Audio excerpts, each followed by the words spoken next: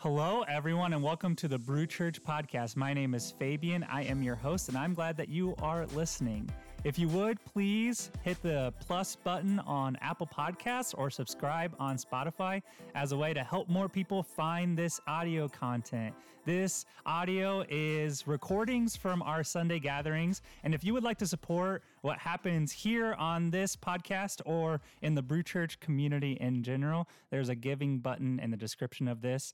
We hope that this is helpful for you and that you gain some good tools to lead to a life of abundance. Enjoy. Well, as Ben talked about, mentioned, we're talking about healing because, and I was just thinking about, a lot of times we come into the new year and people make resolutions. Some of us might not be resolution people, but I think the most important work that we can do, if we're gonna do some like self work, is that healing stuff because I don't know, that just impacts everything else. And so that's what we've been talking about, how to go on this journey of healing.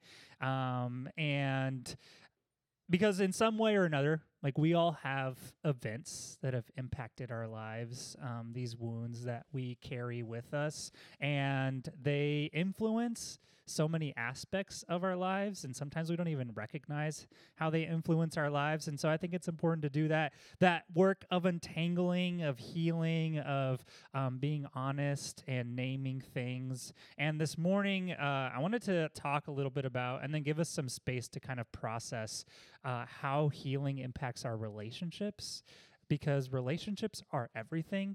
Like, relationships are a foundational part of our existence. This is like a philosophical rabbit hole that's really fun. If you didn't have any relationships with anyone or anything, we would cease to exist. Just think about that. It's kind of scary, but like we exist because we relate. Like if you were just in space by yourself with nobody and nothing around you, would you actually exist? That's too existential for this morning, maybe. But relationships are everything. We have relationships with our own selves, with our bodies, with people, with objects, with animals, plants, our jobs, our pasts, our hopes and dreams, with God, Creator, Spirit, whatever you want to call it. We're in all sorts of relationships, and those relationships can sometimes be healthy, and sometimes they can be unhealthy. Like, for example, I have a complicated relationship with my fellow drivers on the road. Anybody have road rage? Okay, yes. Thanks, Mallory. I'm actually the opposite of a road rage person. I actually hardly honk at people. I've only really done it once. I was like, when you're driving, which direction you're going, east, like cutting through the city. I forget what highway that is, 35. And you have to like change like 3 lanes to try to get onto the exit. Well, there was a truck in the way, and I just like laid it on. Like I was just like so mad that I couldn't get over in time. It was my own fault. But that's really the only time that I've like used my horn. That's not my usual MO. I'm the opposite of that. I'm what some people might call an anxious driver. Or at least my wife Krista calls me an anxious driver, because I'm constantly worried that people are mad at me on the road.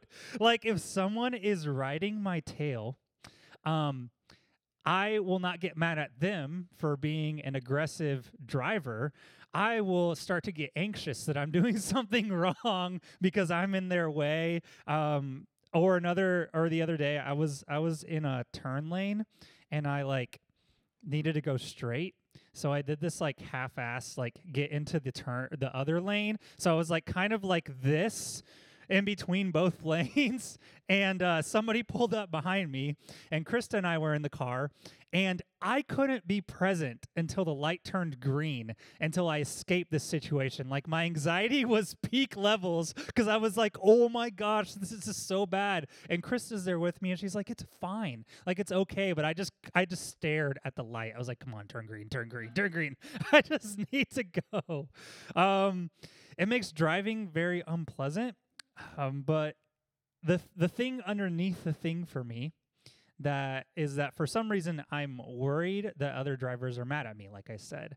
But who cares? It's just driving. We're just all going to different places. People are going to forget what happens. But for some reason, I have this anxiety that people are upset with me.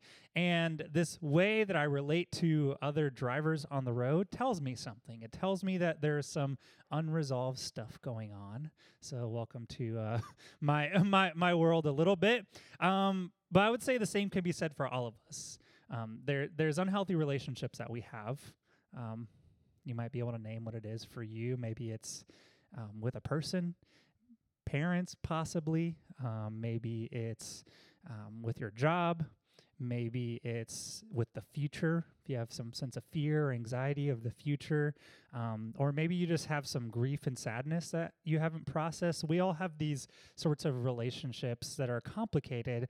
And a lot of times those complicated relationships can be a sign of wounding that has happened, because broken connection, which is when our relationships are severed or broken or rocky, is a sign of wounding.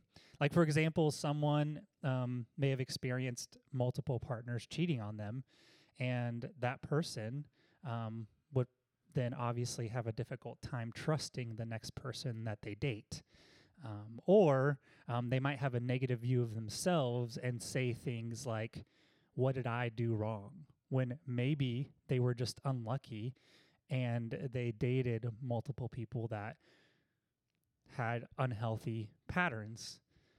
And these life events that wound us continue to carry with us into our relationships. So when we heal, we inevitably also repair those connections. And not that we're going to fix our relationships with people that we have a complicated connection with. That's not what I'm meaning. Really, what I'm saying is having a healthy relationship with the thing itself.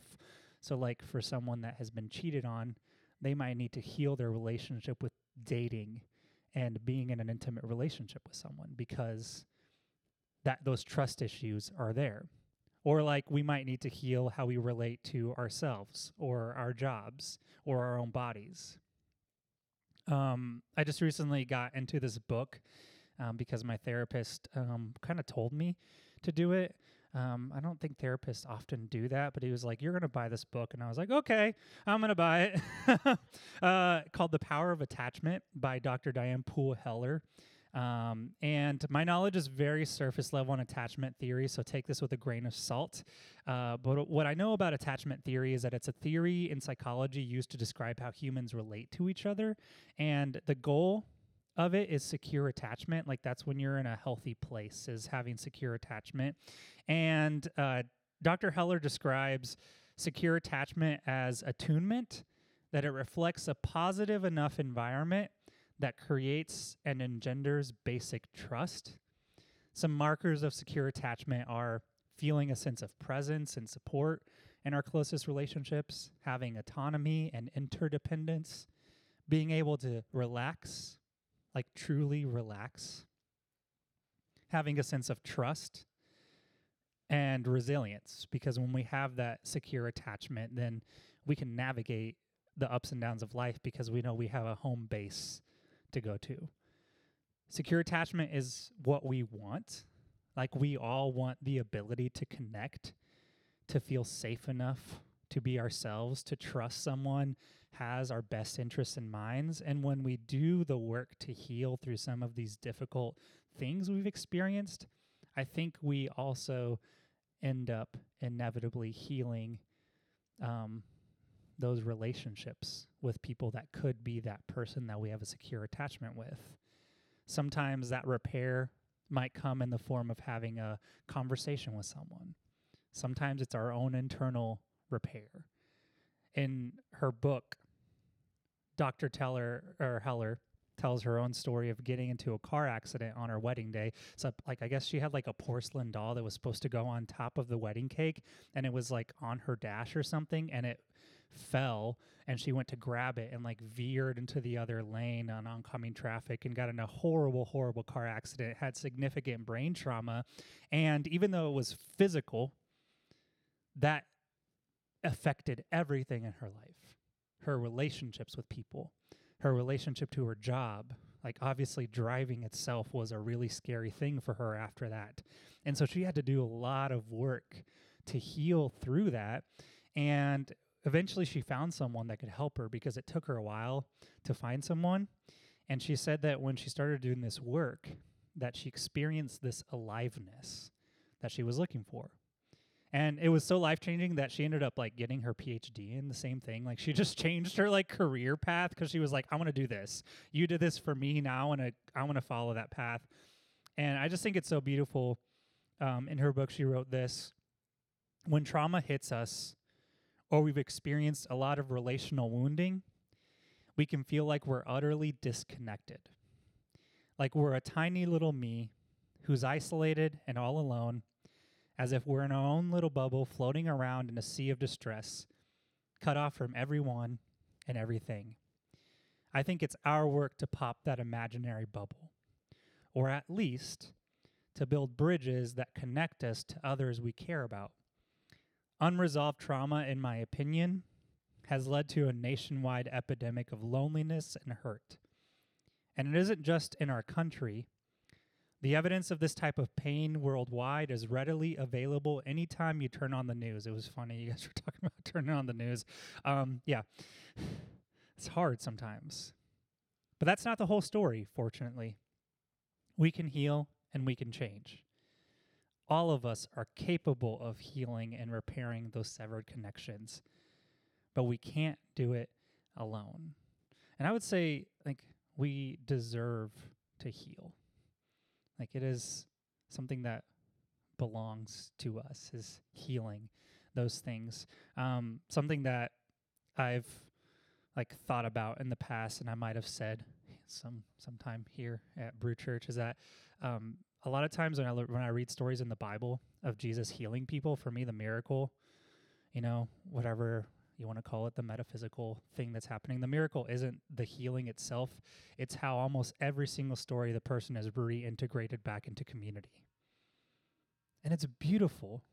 Like, this person is able to go back into those, like, there's one story where he heals someone, and immediately the next, like, part of the story, the guy's in the temple, and the disease he had caused him to, like, not be allowed in the temple because they didn't want others to catch whatever thing he had.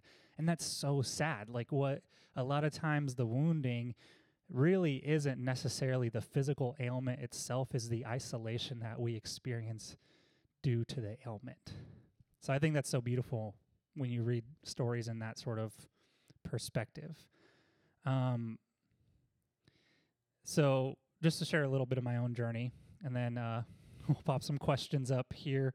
But in the recent past, I was in a group setting that was centered around becoming self-aware, which required a lot of vulnerability, a lot of feedback, which is hard, and self-reflection. And I struggled, like, significantly. I kept just hitting this wall over and over and over. And eventually, I learned that I was struggling so much because I had trouble with connecting and with trusting my peers in that group and my supervisor in that group. Anytime I received feedback, I would go back to that, like, wounded person that I was in the past, and I would sort of respond in unhealthy ways. And so I realized from that moment that I needed to seek my own healing so I could repair that relationship with feedback, and then in turn repair that relationship with people. And so it's become a kind of a thing for me in the recent past. So when I read these words from Dr. Heller, like, they resonate with me deeply, because it's so true. That trauma, that wounding impacts our ability to connect not just with others, but with our own selves, with God, and everything else. And like I said, I think we deserve that sort of healthy relationship with all those things in our life. I think we deserve healing. And so my hope is that this is kind of a start for you if you aren't already on that journey, or that this can be like an encourager to keep going on that journey. Because when you even just taste a bit of it, of that, what is it like to have that sort of healthy relationship with all these things, you realize you just want more. You wonder where it's been all along. Thank you for listening to this episode. Peace and blessings, everyone.